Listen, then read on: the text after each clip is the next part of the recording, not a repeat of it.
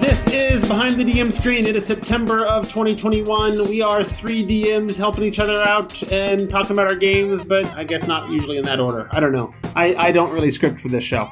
I am Jeff Greiner, the normal Tome Show guy for most stuff. With me, as always, is Mike Shea. Hi, Mike. Hello. And not with us as always because Sam had something come up literally like a few hours before we were starting to record. And so we are lucky to have Ismael Alvarez joining us as our very capable substitute DM. Esteemed guest. Yes, esteemed guest. Glad to be here as usual. Based on the 10,000 hour rule, I figure Ismael is clearly the best DM I know because you run like 20 games a week, don't you? Well, I'm at 8.5 right now, but Wow, a week. A week. a week, yes, a week. I say the 0.5 because one of them's every other week, but that's going to go up to 9 because they just found out at my new job that I do D&D, so now I'm going to do yet another student game for high schoolers this time, so it'll be crazy. A little different than the middle schoolers. I'm tired just thinking about it. 9 games a week. I thought I did 2, and I was like, man, I'm hardcore. The funny thing is that it charges my batteries. Like when I do it afterwards, I'm like, oh, right, I feel like I could be up all night. Yeah, I mean, in fairness, I only play once a week, but only that's twice what I used to before I moved here. So I play twice a week or once a week, and we get done at 10:30, and normally most days I'm exhausted and ready to pass out at the end of the day, and it's on a Friday, so I should be the most exhausted, and yet I finish the game, and I'm like, okay, now I got to go upstairs and lay in bed and read comics for like another hour, and not go to sleep till midnight because it's energizing. We have a problem that our game is 7 to 10 on Wednesdays, and 2 issues with that. One is people come in a little tired because it's like you had a long day and you worked all day and you're coming in, and then you're supposed to immediately go to sleep, right? Like after you're done, and that usually doesn't happen. We usually have to wind down for a half hour or so at least. And I suppose that's particularly problematic when you've got work the next day. At least I'm doing it on Friday, so we come in exhausted, but then like if I'm wired at the end of it, I get to bed at midnight and I can just sleep in. Yeah. Anyway, shall we talk about our games? No, I would actually just like to sit here and Twitch and just ask Ismael questions. Right, even though you're literally talking to him. Well, I don't want to interrupt the show by also just grilling him about how the hell you run 9 games a week. If we want to do a whole episode, I guess that's what we're talking about. So I'll wait till it's right. Talking to each other about our games is literally like the entire premise the whole point of the show. I have more questions than he could clearly fit into 20 minutes. I thought there was somebody else in the chat asking him questions, and then I realized it's you. No, that's Okay, so I'm going to put our normal 15 minutes on the clock. At the request of my students, I've actually changed the timer sound, so you'll get to find out what exciting sounds it's going to make. But my 15 minutes has now begun. Not that we, care when we go over the time, because we consistently do. That said, my group hasn't played our normal campaign in about a month and a half. So we had something come up that we were going to do at one point. And I sort of looked at the situation and said, well, I estimate that we have about 3 more sessions left in the campaign. But I also estimate that I am wrong about those estimates 100% of the time. It always takes longer than I planned. So that's what I told them, and then a bunch of the 3 of my 5 players are like, well, we're going on vacation for like a week and a half in Mexico in 3 weeks. So it's like, well, we only have 3 sessions.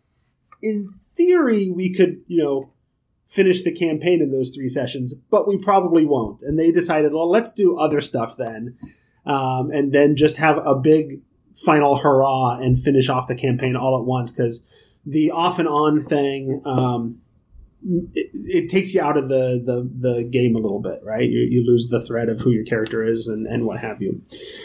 So anyway, so that's what we did. We spent 3 weeks playing some other things. 2 of those sessions we played a little bit of Fantasy Age, which I kind of tied into to the setting. So it was Fantasy Age, but it was in the setting of their normal campaign. So they had their big mass combat battle of Elturel, right? So they were in a small town outside of Elturel dealing with a knight, a Hell Rider who had been wrongly accused of a crime and trying to clear his name. And I have these 3 little like mini adventures that Green Ronin has published for Fantasy Age, and each one of them is like this. Each one of them it feels like it should be like, I don't know, half a session or so. It's only like 3 or 4 encounters per adventure, and then the whole thing's over.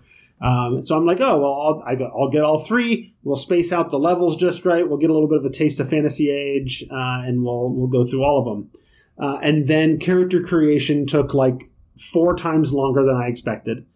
And so we barely got through half of the first of those short little adventures, which then left us very little time. And I just skipped straight to the third one at the second session, which involves going to an old mining town that's largely abandoned because monsters keep coming out of the mine and attacking people. These strange aberrant monsters coming out of the town and mine and attacking the miners. And that largely we did a really abbreviated version of as well to even get through it. And it was a really tough encounter because they were a level lower than they were supposed to be for that adventure. It was a decent little taste. It didn't end in a real satisfying way, that 2-session sort of story arc, but they enjoyed the setting. They enjoyed the system. Fantasy Age is a really great system to play in. It's the same as the Dragon Age. I think, Mike, you've played that before, haven't you? I've as a role playing game. I mean, I played Dragon Age, a computer game. Right. But no, I've only played it once or twice. Okay. I know, like Enrique Bertrand, I think ran it for a while. Like that was his sort of decompression from 4E. Yep. Was playing Fantasy Age and playing Dragon Age, and people that play it really like it. I think it's got a lot of really cool. He's the one who introduced me to it or at least ran it for me for the first time at Gen Con one year. And I thought you might have been at that game, so that's why I thought maybe you played it before. Maybe, yeah, but I think I've only played it once or twice. Yeah, so I played it once or twice then, and then I bought into Fantasy Age when it came out, and Titan's Grave and all that, which unfortunately we got Chapter 1 of, and that's it, for legal issues that Green Ronin and Will Wheaton have had with Legendary. Mm-hmm. And so, but Fantasy Age continues to be like a really great system, and I'd played it with middle schoolers before.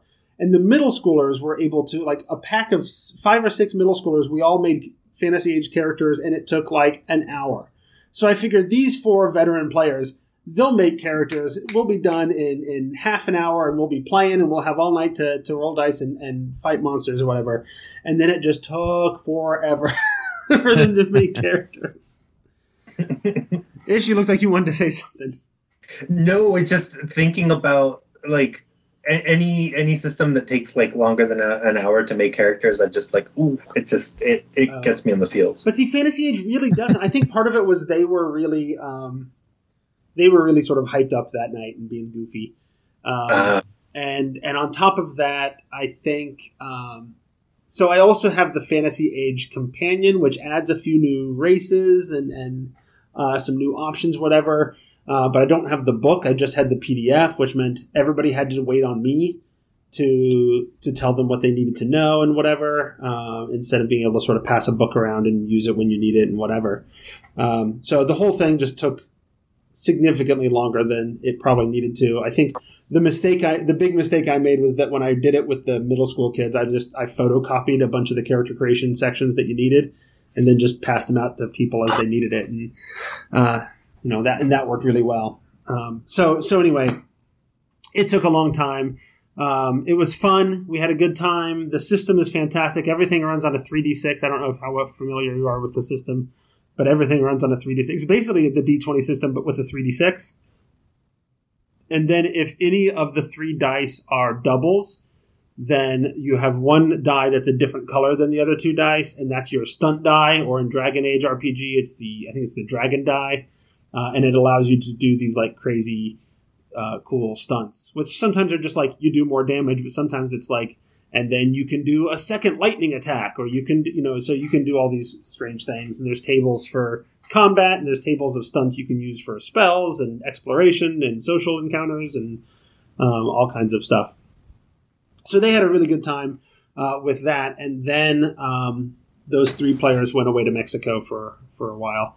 As I understand it, they just got back a few days ago, so we're raring up for gaming again. And then me and one of the other players got together the last 2 weeks and just played board games and card games. He's a big board gamer and just brought things over. And I let my kids stay up late and hang out down with us. So we had 4 players, and we just played card games and board games and had a good time for a couple of weeks.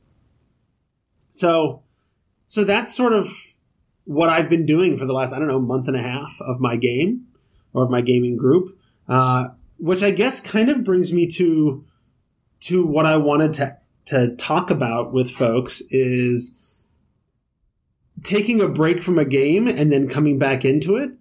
Do you have any thoughts on how to do that well? The players haven't played their characters in a long time. They're decently high level.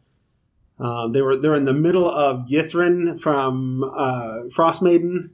So it's not like it's not like we had a nice clean break at the ending of one story arc and at the beginning of another. They're in the middle of the city. They've been there for like 2 sessions now. Who's got some thoughts on bringing a group back into the game after they've been away for so long? They've probably forgotten the threads of what the story was. I have thoughts, but I'll let Ismail go first. Yeah, I mean, so like I was being asked in the chat a little earlier, it's like, how do I keep things straight? I have most of my games, I have players who take notes, and I wasn't like some tyrant, like basically demanding that they do that. They started doing that on their own, and I think that was what let me scaffold so that I could have so many games. And I'll get into that in a little bit, but it's great because they will then either just hand me their notes, like if it's on an online document, or, there'll be printouts or whatever, and we can just go over what happened last time. Usually a really good idea to just go over, even if it can be a little tedious, just like going, well, and then this happened, and then this. But those details really are helpful for fleshing out, like, oh, I remember this, and yes, I was able to do that, and oh, I had this spell, all of the little nitty gritty that makes sense from like a month ago. Then all of a sudden you have to figure out like, okay, this is the direction we were going and what we were going to do with it. Yeah, I've had this happen with some of my irregular games, right? I have like 2 regular campaigns that are generally weekly, and those stay on track most of the time. But like if we have a week off, I'll notice that people are like, man, I don't remember why we're here or what we're doing. Right. And for some bigger games, like we had one where it was like every 6 weeks we'd get together and play. This was for a Princes of the Apocalypse game, and they would lose track. And I think what I would do differently in a situation like that is I would really try to think of each session as its own full game and sort of treat it like, what if it was a one shot? How would you introduce it as a one shot? Still assuming where they were, right? You'd almost treat it like a hot start, right? That right. Like you're going to run it like a one shot game, but they're still like you're in media res. The only difference is the in media res is the fact that you played in this previous one, and then they'll go, oh, that's right, I remember that we were here. But if you and maybe you could even jump. So like if they were at a spot, like they went back to town or whatever, you could say like, no, now you're in the middle of it again. We're skipping all that town nonsense. You've already jumped a little bit ahead in the story, and you're now here, and you're getting jumped by a bunch of hill giants, right? Or whatever. Which would work, but not really pertinent to our situation. Well, I mean, you're in the middle of a campaign, right? We're in the middle of a campaign, and this break has not been typical. So the run every session like a one shot doesn't really apply, because this is a rarity within the last 2 years. Yeah, of playing but you could still run. You could still run this one, right? So you could still like almost think of it like a big chapter break. right? And you've had this big break, and then you say, okay, it's now time for a new chapter. So if you were starting the game over now, what would you be saying to them? Like, let me tell you where we stopped, because Sure. I thought it was a neat place to stop, because I didn't realize we were going to be on such a long break. Right. I don't know how familiar you are with Yithrin at this point, but I read it. In the city, you at one point you can go to like the library, and there's this doddering, whatever kind of manic, what is he, Arcanoloth, running around searching for this book that's not actually there, that has the name that when you combine it with these other books, like has the names of all of the Yugoloths in existence, so that the true names, so he can command them and whatever, and he has this awakened penguin creature running around as like his assistant, helping him with things. And so they were involved helping him search the stacks, because he asked and they don't know that the thing isn't there. And then at some point, and this is from the adventure, at some point the penguin thing like slips them a note saying, help me, like this guy's crazy and I can't get away. And that's where we stopped. The penguin slipped one of the characters this note saying, please help. And it was clear that it wanted to escape. And so we finished on like that sort of a cliffhanger. Because cliffhangers are great places to stop when you're going to pick up the next week. Yeah. Well, but I think cliffhangers are also an interesting way to start a session if it was fresh. Right? Like if you were bringing in brand new players and you wanted to start them in Yithrin and kind of start them in this situation, what would you do for them? Right? And you might still have that where like you could just sort of rewind a little bit, have the doddering Arcanoloth who's running around looking for a book, have the penguin hand them a note that says, help me. I'd probably put some kind of sinister angle on it, right? Like, what's the threat to the characters at this point? What's the threat to the penguin? Why can't the penguin just walk away? Right. And does something else happen? Like what's happening in Yithrin itself? I do this for any session anyway, right? It's like, the idea of something happens, right? That something happens here. And when we talk about mine, I'll talk about how I'm going to start mine. But like, something can happen in Yithrin that sort of shakes the whole thing up. It's like in judo, right? You want to grab the other person and just shake them a little bit, and it just puts them a little bit off their game. And like you just want to shake the characters a little bit, shake the players a little bit, remind them that they're in a D&D game. So that's a thing I could do. So they're there hunting for one of the champions of the dark powers, the merged bodies that turned into a two-headed dragon of the soulless Castellanter kids. Became this, went together and with the powers of the dark powers became this giant two-headed dragon thing. That dark power I've changed the obelisks a little bit to be that they are capable of killing a god, right? So the dark powers want to kill certain gods and replace them in the pantheon, and that's why they've got their champions running around. And so, but it can't access the obelisk because it needs the staff that's in the tower that's all locked up, and it doesn't have the ability to get in, right? So I could have either what's the demi-lich's name? Irolathris or something like that. I could have the demi-lich, or I could have the dragon do something that shakes the whole thing up. Mm-hmm. Yeah, I mean, just earthquakes, right? Like it's a whole city under the ice. The whole thing could shift. It still freaks everybody out. It's a flying city that's buried in the ice, right? Maybe the dragon's in there digging around, and the whole thing tilts the other direction. Right. You just want something to just put them off, put them on the balls of their feet. Right. All the books fly off the shelves and they bury them. Something. Right. Something happens. But that I think the general idea of like, you're going to have to reiterate, where are they? Why are they there? Right. What's their goal? And that's why I think like thinking of it like it was a one-shot game. That's what you would do in a one-shot game, right? Here's the start of your session. So thinking about the introduction like you do a one-shot. Yeah. Where you just instead of building it up, you just sort of lay it out because we don't have time to build it up. Instead of assuming they all remember that where they are and who they are and why they're there. I mean, I have this in weekly games. I regularly have it where they're like, oh yeah, that's right. We're on the island of Grimskull. why are we here again? And you're like, the Code of Soul of the White. They're like, yeah, what's that again? And you're like, it's the scrolls that have the whole endless night. Oh, that's right. And, so I have to, Yeah. I have to do that sometimes when it's every week. And, so would certainly have to. And that reiteration, here's the goal. Here's who you are. Here's where you are. Right. Here's what your goal is. And then boom, something happens. Right? Shane in the chat is talking about note taking and DM write-ups and what have you. I used to do the newsletter every week, and that just eventually, I don't know, after a year and a half, that got tiresome. And so now I do little NPC monologues, just sort of checking on things going on in the world. Yeah. And I think Ismail mentioned this, right? That so we have note takers. I have note takers in at least one. They were better note takers before. I might try to spark them again. Right.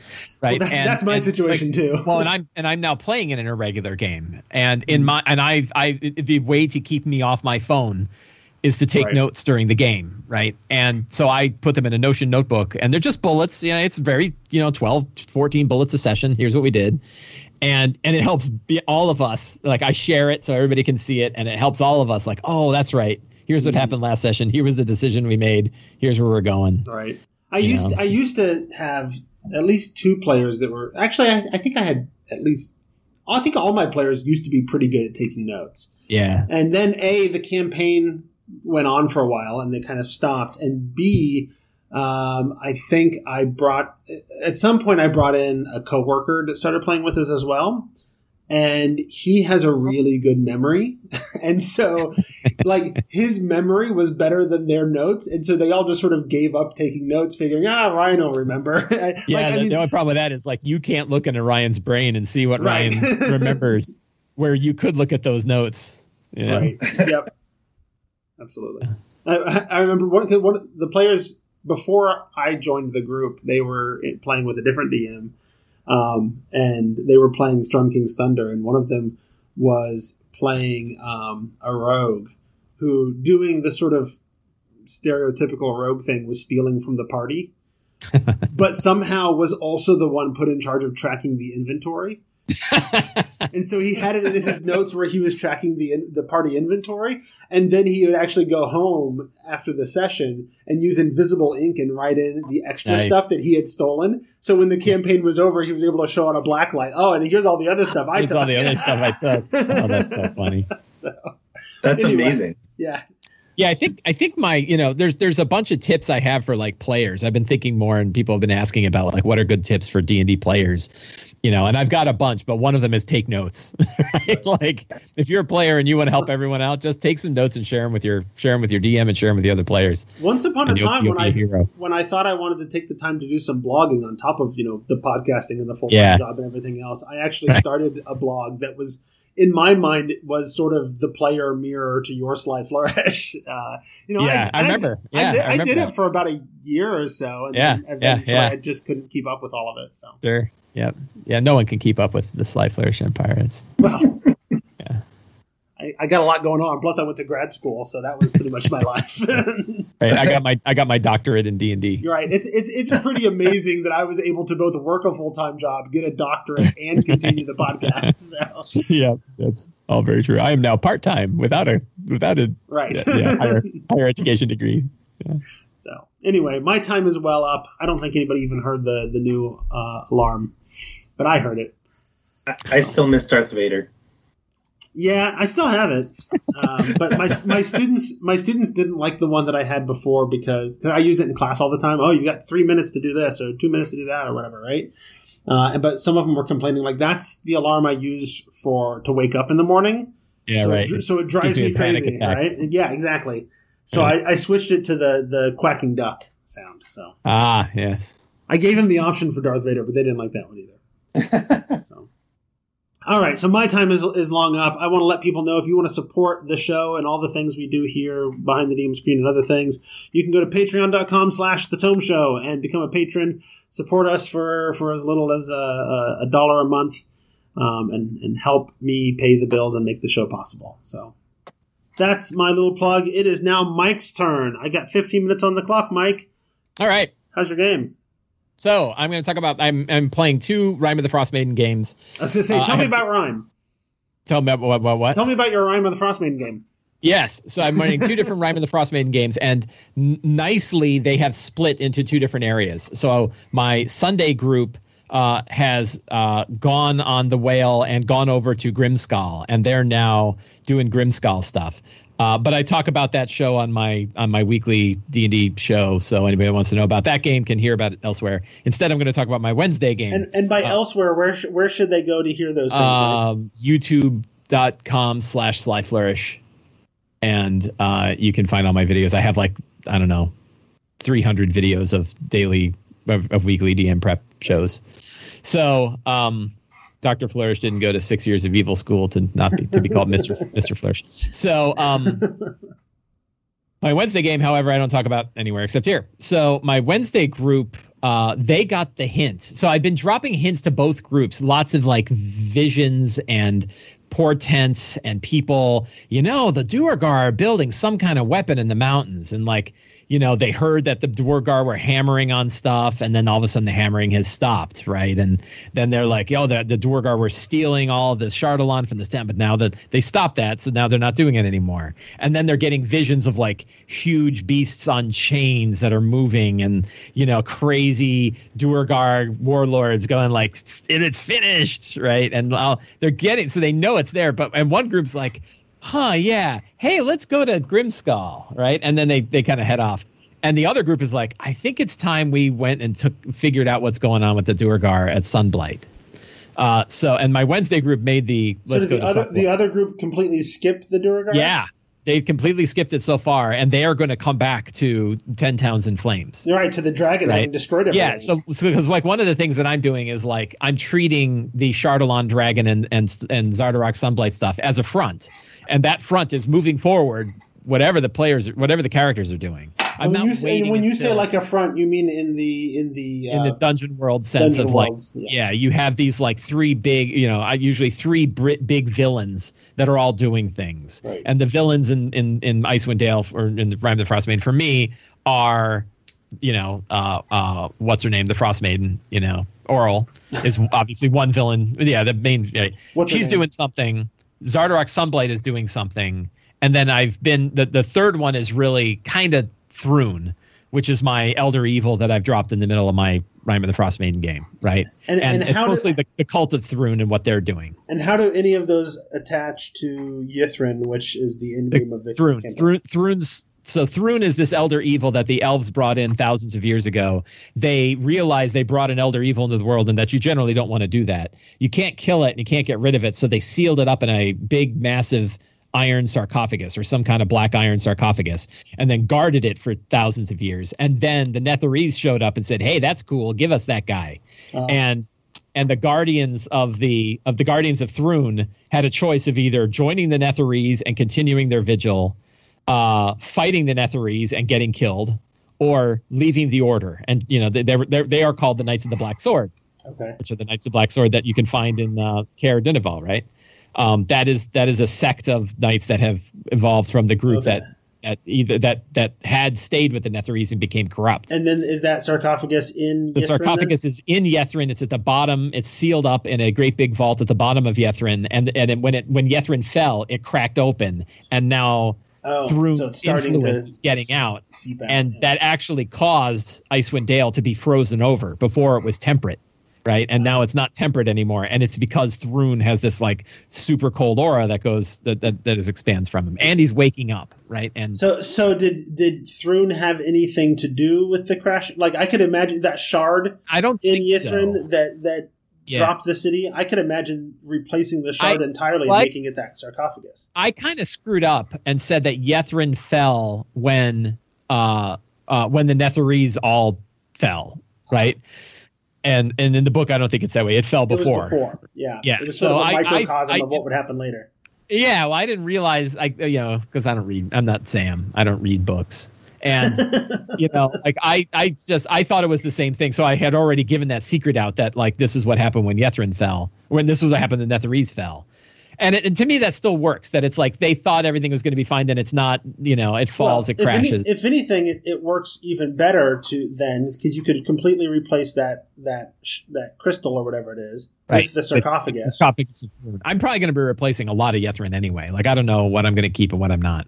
I think I don't know. I like it so far. I think it works pretty well. Yeah, it may all work fine, but I'm definitely So in my version of the game, in order to stop the Endless Night, you have to do two things. One, you have to somehow use the codicil of the white to end the spell, but as long as the power source from Thrun is still being channeled to keep the Endless Night, you also have to seal Thrun's sarcophagus, right? And both those things have to be done. That way there's reason to go to both places. The Endless Night is still there until they do both. And that way you don't have this weird-ass thing like, hey, we solved the Endless Night. What do you want to do now? I don't know. Let's go to that crazy evil city. Right. Why? I don't know. Right? Like seems cool. Seems cool, maybe, right? Oh, look, a Demilich, right? So, anyway, so this group, on the other hand, said we want to go to we want to figure out what's going on with Sunblight and what's going on there. So they go to Sunblight Fortress, and like getting in. So you look at Sunblight Fortress, and there's one way in, and it's this switchback path that goes like 100 feet up, and is completely defended by the fortress. Like if you look at the picture is like, there's no way we're going to go up that thing, right? Like a single Duergar with a snowball could kick our ass, right? and there's no option. And of course, if you read the book says, well, the guard that's actually guarding that is an ally of Grandolpha, and Grandolpha actually wants to get it. But the characters don't know anything about that. So my character's like, yeah, we're not going up that way. What other options are there? And they had heard from Nerith because they had, or Dirth, not Dirth, the other one, Nildar Sunblight. One of the I don't know brothers. who any of the characters are anyway. So yeah, so Nildar, so Zardarok is the main Duergar, and he has two sons, Dirth and Nildar, and they captured Nildar, and they asked Nildar, hey, what's this fortress about? And he said, well, there's a front door, but there's also an Underdark. It also has a passageway that leads to the Underdark. So they said, oh, we're going to go in through the Underdark. And I'm like, great, let me see what the book has on that. And the book's like, yeah, we don't cover that in this book. Right. It even says we don't cover that. This is beyond the scope of the book. And you're like, so the only other entrance into this place, you don't offer any. So I'm like, well I guess I'm doing some because they didn't see it as an entrance. They saw it as right. After because you, like, oh, you're going to leave that we're going to way. only have one entrance, and it's going to be the dumbest one you can imagine. Right. Like it's going to be this super defended switchback path that, like, again, a Duergar with a snowball could kill you if you were trying to go up it. So anyway, I ended up doing like a fun little miniature Underdark thing. They fought a Mind Flayer. I did like a small point crawl Underdark thing. So they got a little taste of the Underdark, and then made their way in from the basement. So now they're coming in a totally different direction than the book expects, but it's actually cooler. I think it actually worked out nicely. Cool. And my session tomorrow is going to my strong start for the session tomorrow is they're going to hear a huge rumbling sound of a massive elevator moving in the center of Ythryn, and they're going to be like, "What's that?" And then if they go into the smith area, the big metalwork area, there's that central shaft. And one thing I'm adding is the central shaft has a huge elevator, because I don't think dragons can kind of fly straight up a shaft like that. I guess it crawls out of the shaft. I don't know. But I'm putting it on a big elevator, so they don't even know. They haven't seen it yet. And they're like, oh, man, whatever was on there is now going up to the top. We're going to have to go to the top. And my whole plan, and we'll see if this works out, is they're not going to make it in time, right? That they're going to go up there, and they're going to face Zardarok, and Zardarok is going to be like, I've unleashed the greatest weapon that's ever flown, and I did it an hour ago, right? Like you're screwed. It's gone.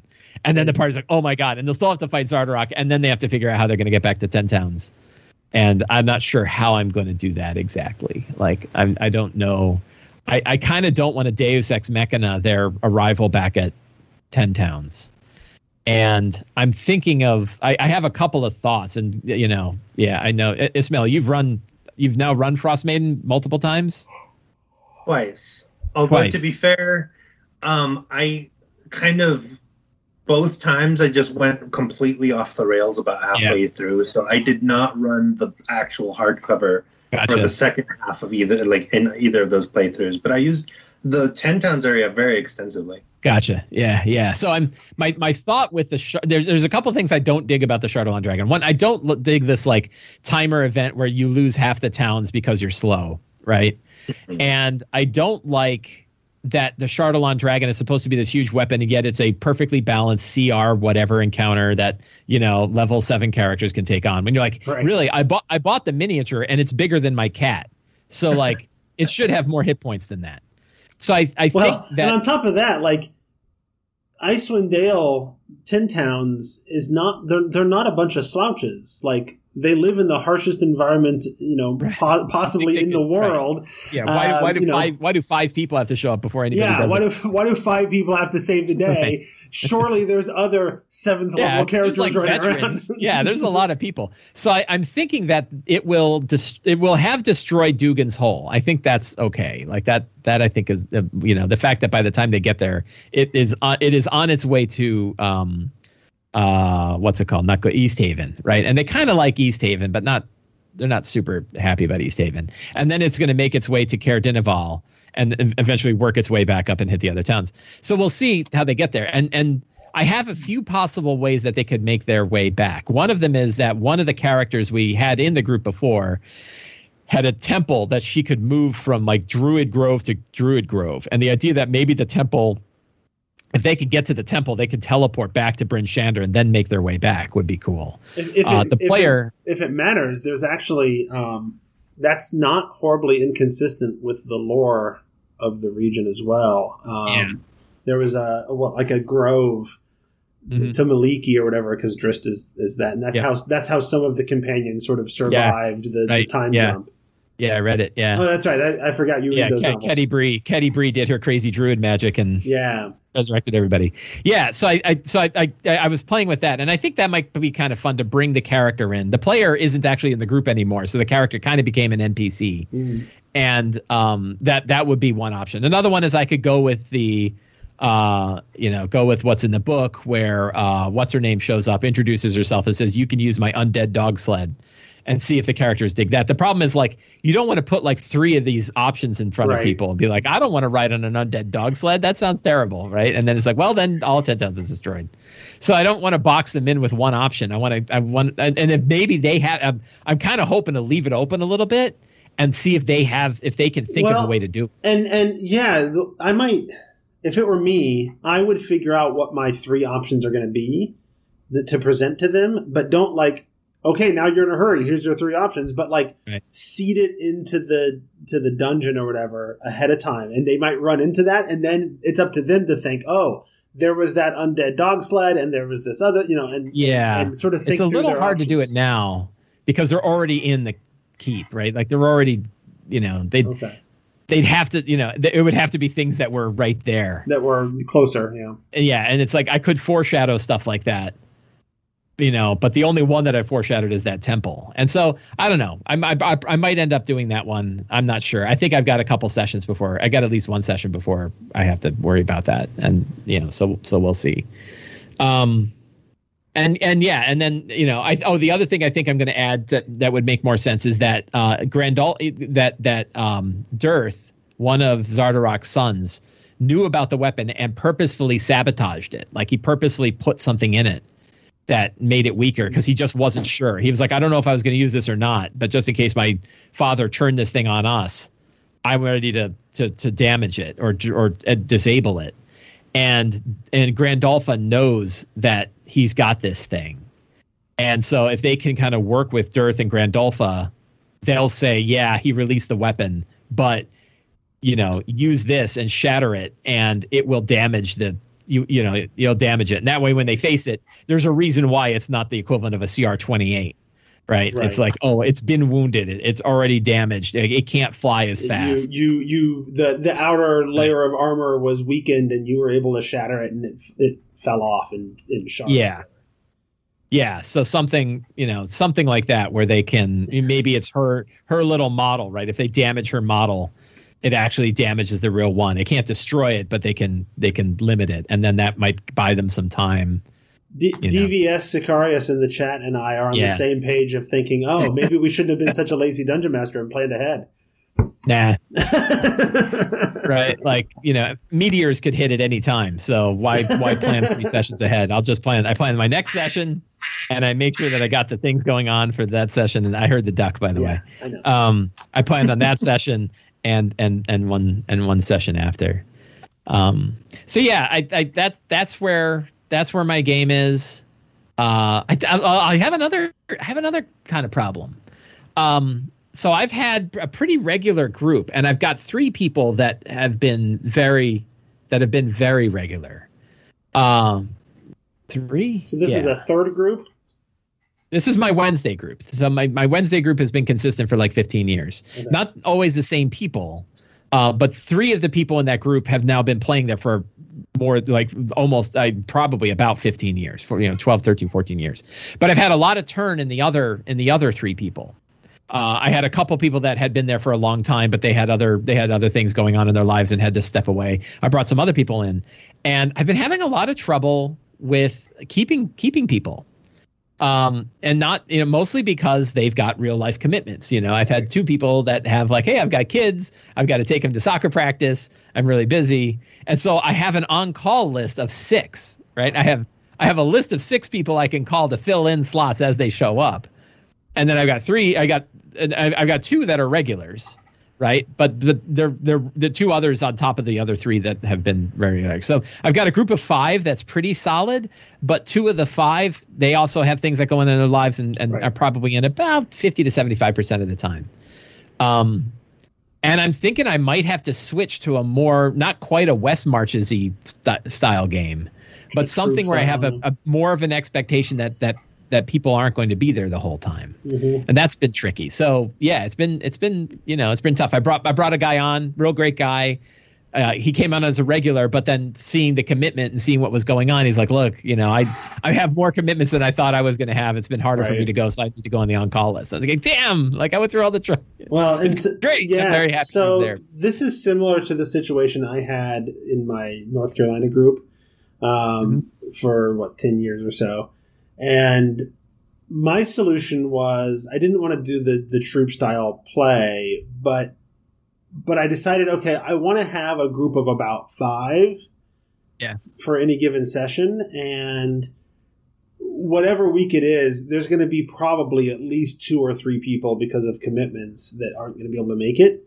So I actually created a group. I always tried to aim to have a group of 7 players. Because at no point in time, or other than maybe the big finale of the campaign, are we ever going to have all of the players there? It just never happened. And so I just had more players than I needed in the group, right? Recognizing that some of them are going to come in when they can, some of them are going to be there every week, and some of them are going to just pop in every now and then, and that worked out okay for us. Yeah, I tried to do it with like 6 and 2, right? Mine was always like I wanted 6 regulars and 2 on call, and then if anytime 2 of the regulars bowed out, I'm perfectly happy playing with 4, right? So a group of 4 is fine for me. Yeah, that was always my strategy. If we had 4, we'd play. If we had 3, we'd do a one shot of Torg. Was usually our go-to. Yeah, that's not a bad idea. I should probably have a fallback for a 3-person group. Torg is great for that because everything is like a one. Every adventure is a one shot. Everything is in and out. 3 acts and you're done. And yet it still kind of fits together. You can still play the same characters. Yeah, so it's just been tricky. I think summer has been a thing, and everything else, and adults with lives is hard. So yeah, so that's been frustration's a bit extreme, but it is funny that I have like this list of 7 people. Like I'm probably gonna have 6 people tomorrow. Because I have my it looks like all of the 5 regulars plus one of my plus one of the people that's on call can come in, but that's been weird, and it's been weird doing that in the middle of a campaign.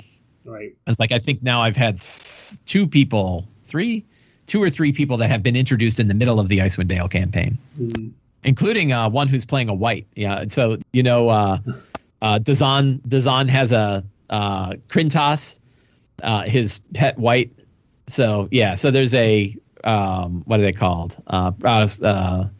Arcane Brotherhood member, right. Dazan, and he's dead, but his simulacrum is still around, and his simulacrum has a white bodyguard, Wight, right, and named Krintas.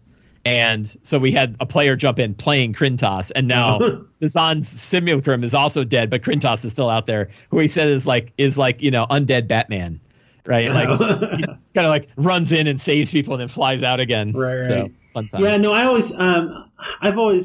I don't know. I used to work really hard to figure out, somebody's here this week and they're not there that week and whatever, and come up with in-game sort of explanations for that. I don't really worry about it. I stopped doing that in 4th edition and just sort of said, you know what, they're not here, whatever, just hand wave it. Let's not worry about it. Oh, they're back now. Okay, great. Explanation is fine. Yeah. Yeah. I just stopped. I agree. Trying. Yeah. Like everybody knows, like the players all know what the situation is. Right. So we don't have to bend over backwards to make the story work. Every now and then, if it's convenient, I'll be like, oh yeah, they stayed behind at Troll Skull Manor and they're tending the bar or whatever. Because that's how the session begins, is leaving Troll Skull Manor. Right. You know? But it does mean kind of changing the style of the adventure you run, because like I have a player coming tomorrow and she's really only going to be there for that one session. Right. I need to make that session entertaining enough on its own that it was worth only being there for that. Right. And that's why I don't do that. That's why I would rather have too big of a group where only 2 people, where 2 people are always going to be gone, but it's a rotating 2 people that are gone. Yeah. Right, because then there's still consistency. Like everybody's still part of the campaign. They're there occasionally throughout the entire story. Yeah, I don't like. I'm not running games for 7 people. Well, I could do it with 6. If the 7 don't ever show up, then you're not running games for 7 people. Sorry. I was just gonna say, like, I did 9 for my Eberron campaign from I guess a year and a half ago. Yeah. With that idea, it's like, well, some people. You would be surprised how many times all 9 of those people show up. I know. That's that's the nightmare. Like I would never want to invite more people than I'd be willing to run for. Sure. Because when I do that, they'll all show. I've done it. I've had 7 show up, almost by accident, where like I over invited, right? Oh yeah. And like you just go, but it's like everyone's just having less of a good time because it's just too long and too busy and not enough screen time and every other reason. I ran an after-school middle school group that was 20 students in one campaign because nobody else could or would DM. So they would. We'd only get through two rounds of a combat every session, and it was 20 minutes, 30 minutes or more between turns. And they're 12-year-old. They get bored and they get distracted, and then that makes it take longer. And it was we made it work, but it was not ideal. Yeah. I want to hear about Ismail's games. Well, let's hear about Ismail's games. I want to let people know, if you want to follow the Tome Show online, we have a Facebook, we're on Twitter, we have a Discord, which, if you ask in one of those other places, actually it's in the bio for Twitter. We are streaming right now on Twitch with an audience sort of chatting with us and asking questions that we keep interacting with. And then when I get around to it, I upload whatever we did on Twitch onto YouTube, so you can find old stuff there as well. So come check this out and track all that stuff. And it is appropriate to talk about our social media because Ismail is our official social media manager. Yes, absolutely. So I love being the social media manager, and it's definitely a good time, and it's really cool. I'm glad, actually. It's funny that you bring that up because the Discord is a really great place to be, where we talk about what everything is happening with like people's games. I think every Monday, if we're not being an edition war, then we're talking about like what everyone has been up to. But like I think I said this on Discord.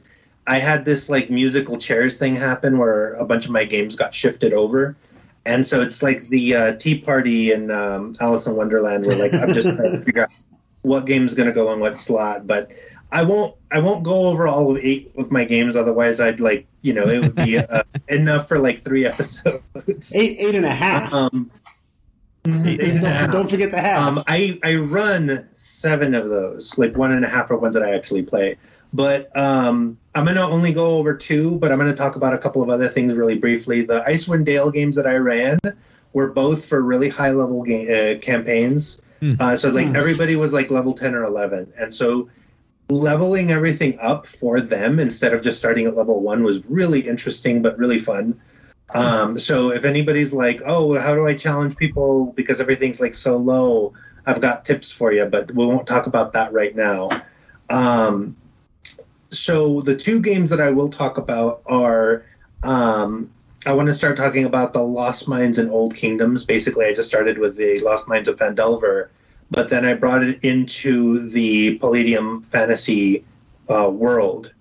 which it's like that's what I cut my teeth on like way back in the 90s. It's still kind of like goofy like Rifts is, but pared down to the Palladium Fantasy kind of setting where it's more fantasy. But you're using 5th edition D&D in that setting. Yeah, because I'm going to be brutally honest. I can't stomach the Palladium Fantasy system. It is like clunky as clunky gets.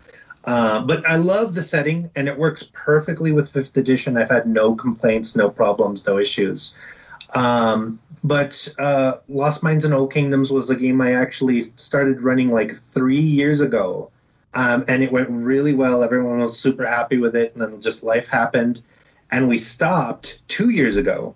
So we ran it for a year. There's this 2-year hiatus. And then we came back about like a good 3 or 4 months ago and started running again, which has never happened. Like that's always been my pie in the sky dream of being like, well, we should come back to this game eventually. It was a lot of fun. Feel like we should get some closure. And this is the first time ever that I've ever gotten to do that. So I'm so happy we're like 2 sessions away from being able to like basically finish it out and get closure and do the whole shebang. But it was almost like a session 0 all over again, bringing everybody back and talking about everything that had happened and going over old notes. And it was good. It felt good doing that. I think if it was a bigger group, because it's like 4 players, and they're really good about being there every time. But if it was a bigger group, I think it'd be like, well, and then you did this, and then you did that. It would be a lot more untenable. But with 4 people, it was really good of just having that like campfire feel of like, no, don't you remember? And this happened, and you were able to accomplish that, and there was this really cool scene where you managed to do this. So it was fun just kind of going down memory lane of like 2 years ago, happier times. But like figuring out where we were and then hitting the ground running the next session was a lot of fun. And so a lot of this has been like I started the game by running Lost Mines of Phandelver. I kind of extrapolated by saying like, Phandalin is next to like this custom little area that I created. And then I just plucked all of that and put it into the Palladium Fantasy world and built out from there. And there's a lot about that setting that I really like. A lot of the kind of conceits and crazy gonzo stuff like there's like these Cthulhu beings that have been put to sleep and they're always threatening to wake up and destroy reality, or there's all of the various different like religions and so on. But the group right now has basically been chasing this lich all across the continent and is trying to keep him from like reawakening one of these like Cthulhu beings to destroy reality, because he was basically like a doppelganger and persecuted his entire life until he became a lich. And he's like, well, everybody treated me terribly, so this is my revenge on everyone. And everyone's going to feel sorry for the fact that they treated me badly when reality ruptures and everything. So now they're like, they're flying an airship to where it's all going to happen, and they're going to have their big final fight fairly soon, and that's probably going to take a couple of sessions. I'm kind of lucky that it's all happening online, because it's easy to keep all of that flowing. I think I was going to say earlier about the what do you do from session to session to keep things fresh. And, I would used to have to take pictures, of the maps to be like, okay, this is where everything was arranged last time, because nobody could afford to keep a whole battle map on their kitchen table so that we could just come back to it the next week. So obviously having Roll20 is really good to just everything's just static there between weeks. Are all your games not all your games are on Roll20, are they? No, although for a good portion of the pandemic they were. I was in the middle of my Eberron game and the pandemic hit, and we started very gradually moving on to Roll20, and those were growing pains, and that's maybe a conversation for another time. We actually had a couple of episodes where we were talking about how this is how you do Roll20, because I think so many people went through that trial by fire of learning Roll20 because it was it wasn't even like podcast episodes, but we streamed it because I desperately needed to figure it out, and it's hard to get started. Now, once you jumped on and just showed me a few things and got the ball rolling, then it was really easy to sort of pick up and go with. But it took a while. I don't know that I ever would have gotten there on my own at the beginning. I had been on Roll20 for like a year and a half prior to that, and so it was a lot of just muddling through that. Like, had I not done that, I would have been just as lost as you probably. And with like at that point, it was like 4 games that I was running. The pandemic obviously like kind of ballooned that out. Gosh, there was something I was going to say about that whole thing about them going to that final battle, but sorry, I distracted you. So the Eberron game that I was running previously, that's kind of the thing I was saying is I had this one giant battle that like took place. It was like this circus, and they were fighting a shadow dragon, and it was crazy stuff. But it took like 3 games to play out this whole battle, and it was actually really epic. It wasn't like one of those that drew out, and it was just like taking pictures and remembering where everything is. But I say that because this huge epic battle is going to probably take 2 sessions and it'll be all online, and that's just, it's going to be so much easier to just keep track of everything that way. But that one's going to end probably in the next 2 sessions, I hope. Someone's going to run a game of Lancers in between, and we're probably going to start playing Heavy Gear after that, unless we like fall in love with Lancers and decide to do that instead. But so what is Lancers and Heavy Gear? So Lancers, I don't know a lot about, because one of my players is like, hey, I just got this as a gift. Can we try it? And I'm like, cool. Lancers seems to be this kind of like everybody pilots giant robots, and it's very kind of stylized, and it's very like genre driven. Mm-hmm. So it's kind of like you're the cool guy who drives or rides the giant robot that's super fast, or you're like the big tough guy who has like the giant robot that can't be moved and stuff like that. So it's Gundam the RPG. Yes, okay. Absolutely. But Heavy Gear, on the other hand, I have done so much Dungeons and Dragons over the last 3 or 4 years that I want to do just a little bit of something else, and I love Heavy Gear. I've been a huge fan of DreamPod 9 for for probably about a decade. And I want to get back into that setting and run just a good old-fashioned, they don't support the line anymore, but a good old-fashioned 2nd edition Heavy Gear game. So I'm really looking forward to that. I'm poring over old books and just like having a nostalgia fest. Gosh, there was something I was going to say about that. My mind's been racing a mile a minute. But that's where. Oh, I was going to say that I saw on Roll20, because it keeps track of how many hours you've played, and I'm like at 2,500. Wow! Just on Roll20. So there's like verifiable, like I've been at that for that long on Roll20. But that's that game. Like I am really proud of that game because it came back from a 2-year hiatus, as I mentioned, and that's like you never hear that. Like I think that's the unicorn that like a lot of groups chase of like, oh man, that game was good and we almost finished it. Well, usually, yeah, if a game takes that long of a hiatus, it's probably gone, right? It's faded and you'll never get back to it. Mm-hmm. People move away or they move on. They start role playing and all that business. But I was lucky enough to keep in contact with all of these people, and 2 of them are like friends from high school. That like they were the ones I started role playing with, so that was really fun. My second game, and I know I probably have somewhere in the vicinity of 5 minutes left. So I've been on this huge kick. I was off by 10 seconds. I was on this huge kick of playing games in the Palladium Fantasy setting, using 5th edition rules. So I'm not going to talk about my other game yet. Maybe I'll do that sometime in the future. But it's a huge, weird mashup. I'm just going to give you the premise of that game. I'm not going to talk about of the Palladium Fantasy setting with the Rise of the Rune Lords, adventure path using 5th edition rules, and I've been loving it. I'll talk about that another time. But then my third Palladium Fantasy game in 5th edition is one that I call the Cursed Fen of the Old Kingdoms. These are 2 games that I've had running in the Old Kingdoms of the Palladium Fantasy world. But I'm really proud of this game because the premise to it is that everybody starts out cursed by the big bad guy, and that's how they got, like, it's not they don't meet in a tavern.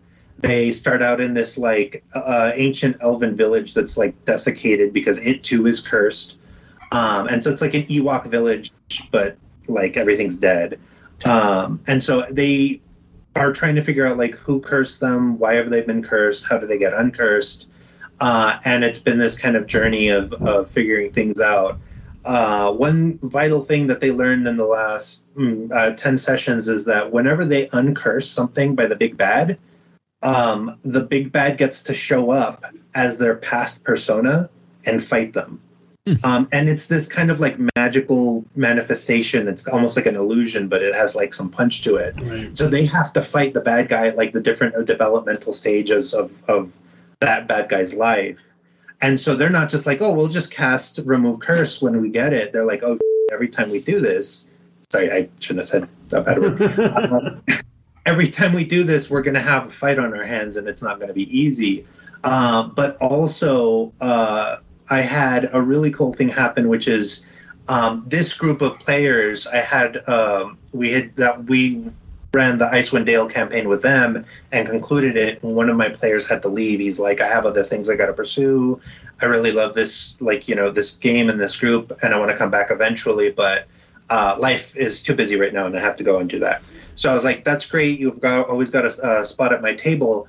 But about 2 or 3 months ago, he's like, hey, I want to come back, but I only have like 3 or 4 weeks to play with. Would you let me come in as like a character that you can like play with for 4 sessions and maybe do something really interesting? And what we did with that is I made him be a barbarian, but his ability to like rage and do barbarian stuff comes from possession. And so there's like a demon inside him that lets him rage and do all this crazy stuff. So he's like, hey, I have amnesia.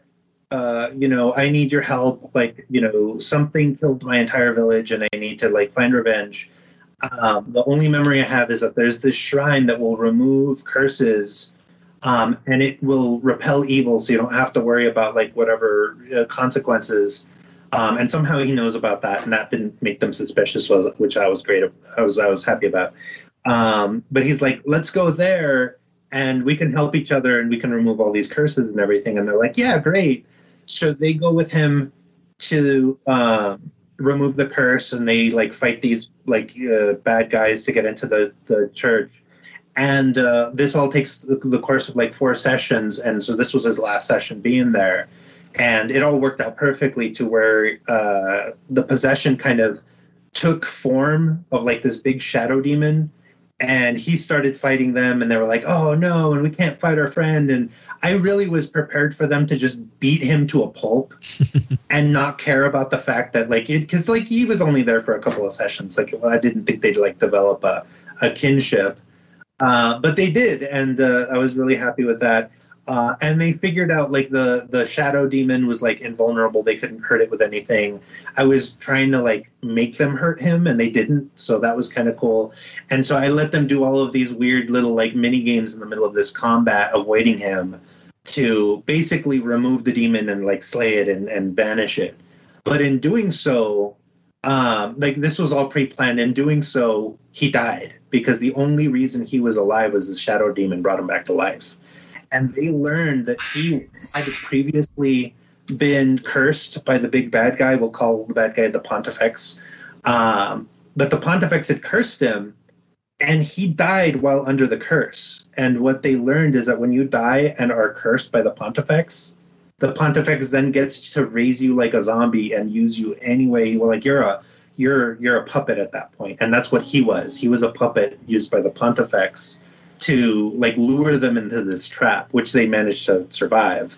But the Pontifex is like, I'm tired of these guys. They're ruining my plans. I really need to nix them. So he sent this guy to infiltrate them and use as a puppet to do all this stuff. And so at the very end of the session, they were like, oh, damn, if we die at all, we're gone. There's no resurrection. There's no raised dead. Like they know now that they will be gone and under the control of the Pontifex. So that has raised the stakes considerably.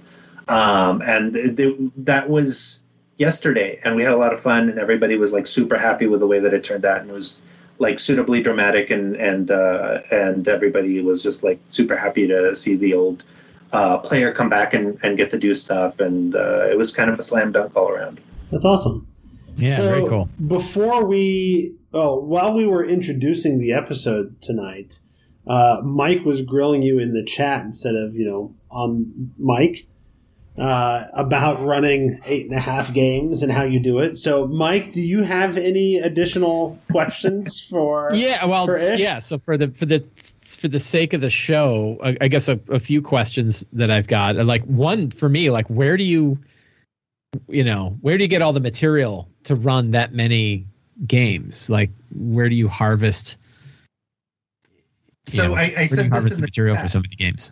But I'll extrapolate. But it really is the Jeff Greiner method of I just take I take the peanut butter and the chocolate and I mush them together and I make the Reese's peanut butter cup. But like you saw, the other game I didn't quite talk about was like Rise of the Rune Lords. But then I'm putting in Palladium Fantasy because they have this whole thing with fire giants. So that's perfect. I draw that in.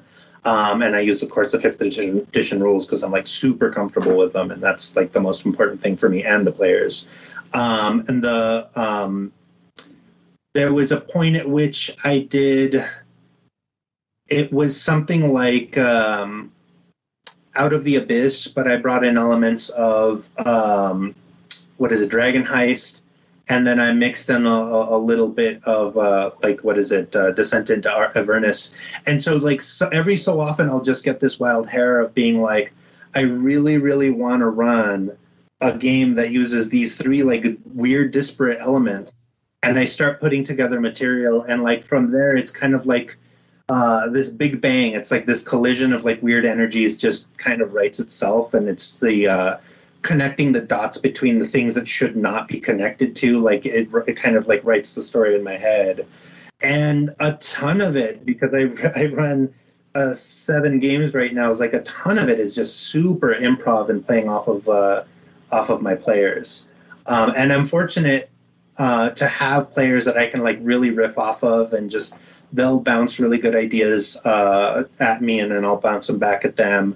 But when I can find the spare time, which is not a lot these days, I will just dive into my really messy Evernote notes and just start writing like, all right, in this next session, we're going to do this. Or I'll get this like random idea at like midnight, when I'm trying to go to sleep, and just like, oh, I guess I better get up and start writing notes. And just put in like, this is a really good idea for like how to handle this villain or this NPC or this storyline, and just start writing. And then like, usually I'll sit down at the game and like, skim my notes for about 5 minutes and go, all right, this is how we're doing it. And then just boom. Go ahead. I find I do a lot more of the like outlining prep, bullet pointing, sort of these are the major events I imagine to happen at the session sort of prep in like the first half of a campaign, because I'm establishing so much and I don't want to mess up like all these story elements that I'm introducing, whatever. But then once all the story elements are sort of out there and it's just a matter of seeing how it all sort of swirls together and plays out and whatever, I find that I just completely stop my prep almost entirely, other than just pulling the minis I need for combats that I expect to happen. That's all I do for prep anymore, because like the stories are done. Like now it's just playing it out to see how they're going to stop it or defeat the big bads, Yeah, and to show like the madness at my method, like the Icewind Dale game that I ran for the group that I'm now doing, the Cursed Fen, where everyone's cursed. That one started as a Curse of the Crimson Throne, another Paizo adventure path that I put into Baldur's Gate that, of course, I was running with 5th edition. And we ran that whole thing, and everybody wanted to keep going. And that was why I was like, well, Icewind Dale just came out. Are you guys cool if I just run that? And we can kind of like use that to like as a launching board. And so everybody was like super established at that point, except for one player who came in. And I was able to then to kind of I just leveled everything up, and I've been learning the precious art of like making enemies super hard without making them like super deadly. But it's tricky, and it's not for the faint of heart. But we got through that entire Icewind Dale campaign. But like the latter half of that is like unrecognizable from the hardcover, and just because they kind of took what they wanted to and ran with it, and I loved it every moment of them doing that. And that started a thing that I was doing where if I was running 2 or 3 games in the same universe, like I had another Icewind Dale game happening, I would have things happen that would affect the other games. And that is probably one of my favorite things to do, because that writes so many like intricate little plot lines of like, oh, they stole that Tarask scroll, so now you can't have that. Right. And then the group that wanted the Trask scroll is like, oh my god, what are they even going to do with it? And then the group with the Trask scrolls, I don't even know what this is. I'm just going to put it in the back. And I find some of the love, like I had my players in my campaign were really excited about finding a wish scroll. You know, and they talked about it for several levels, and then they actually found one, and one of the players sort of snagged it and won't give it up, and the other player is the one who really wanted it, and they were really looking forward to, like, I'm going to get a wish, and it's going to be awesome, and they've had it now for like, I don't know, 10 sessions, and haven't even talked once about actually using it. And then what was the point? Okay, fine. So they're weird that way, right? They get really into a thing, like a scroll of Tarask summoning, and then, you know, maybe it doesn't matter. Yep. Oh, but yeah, I mean, unless you have any questions about my wacky compulsion to play games in any amount of free time that I have. No, it's awesome. I'm good. All right. Well, we have been chatting for... I've got too many windows open. I didn't open my second screen tonight, so... we've been chatting it's been an hour and 15 minutes. That's not too bad for each of us talking for 15 minutes, right? That's how time works. That's how time works. Three people talk for 15 minutes. That's an hour and 15. Yeah, that's perfect. So, but I think it's probably time to go ahead and call that the end of the episode, if that's cool. So we will do that. I thank everybody for being with us, gentlemen. It's been fun. Those of you in the chat, thank you for joining us on the Twitch. That's been super fun. It's a good time.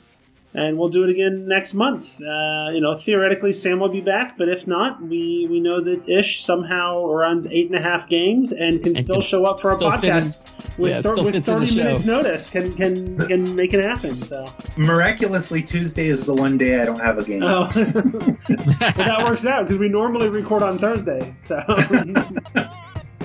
All right, very good. All right, well, this is fun, and I think we're done. So say goodbye, guys. Goodbye, guys.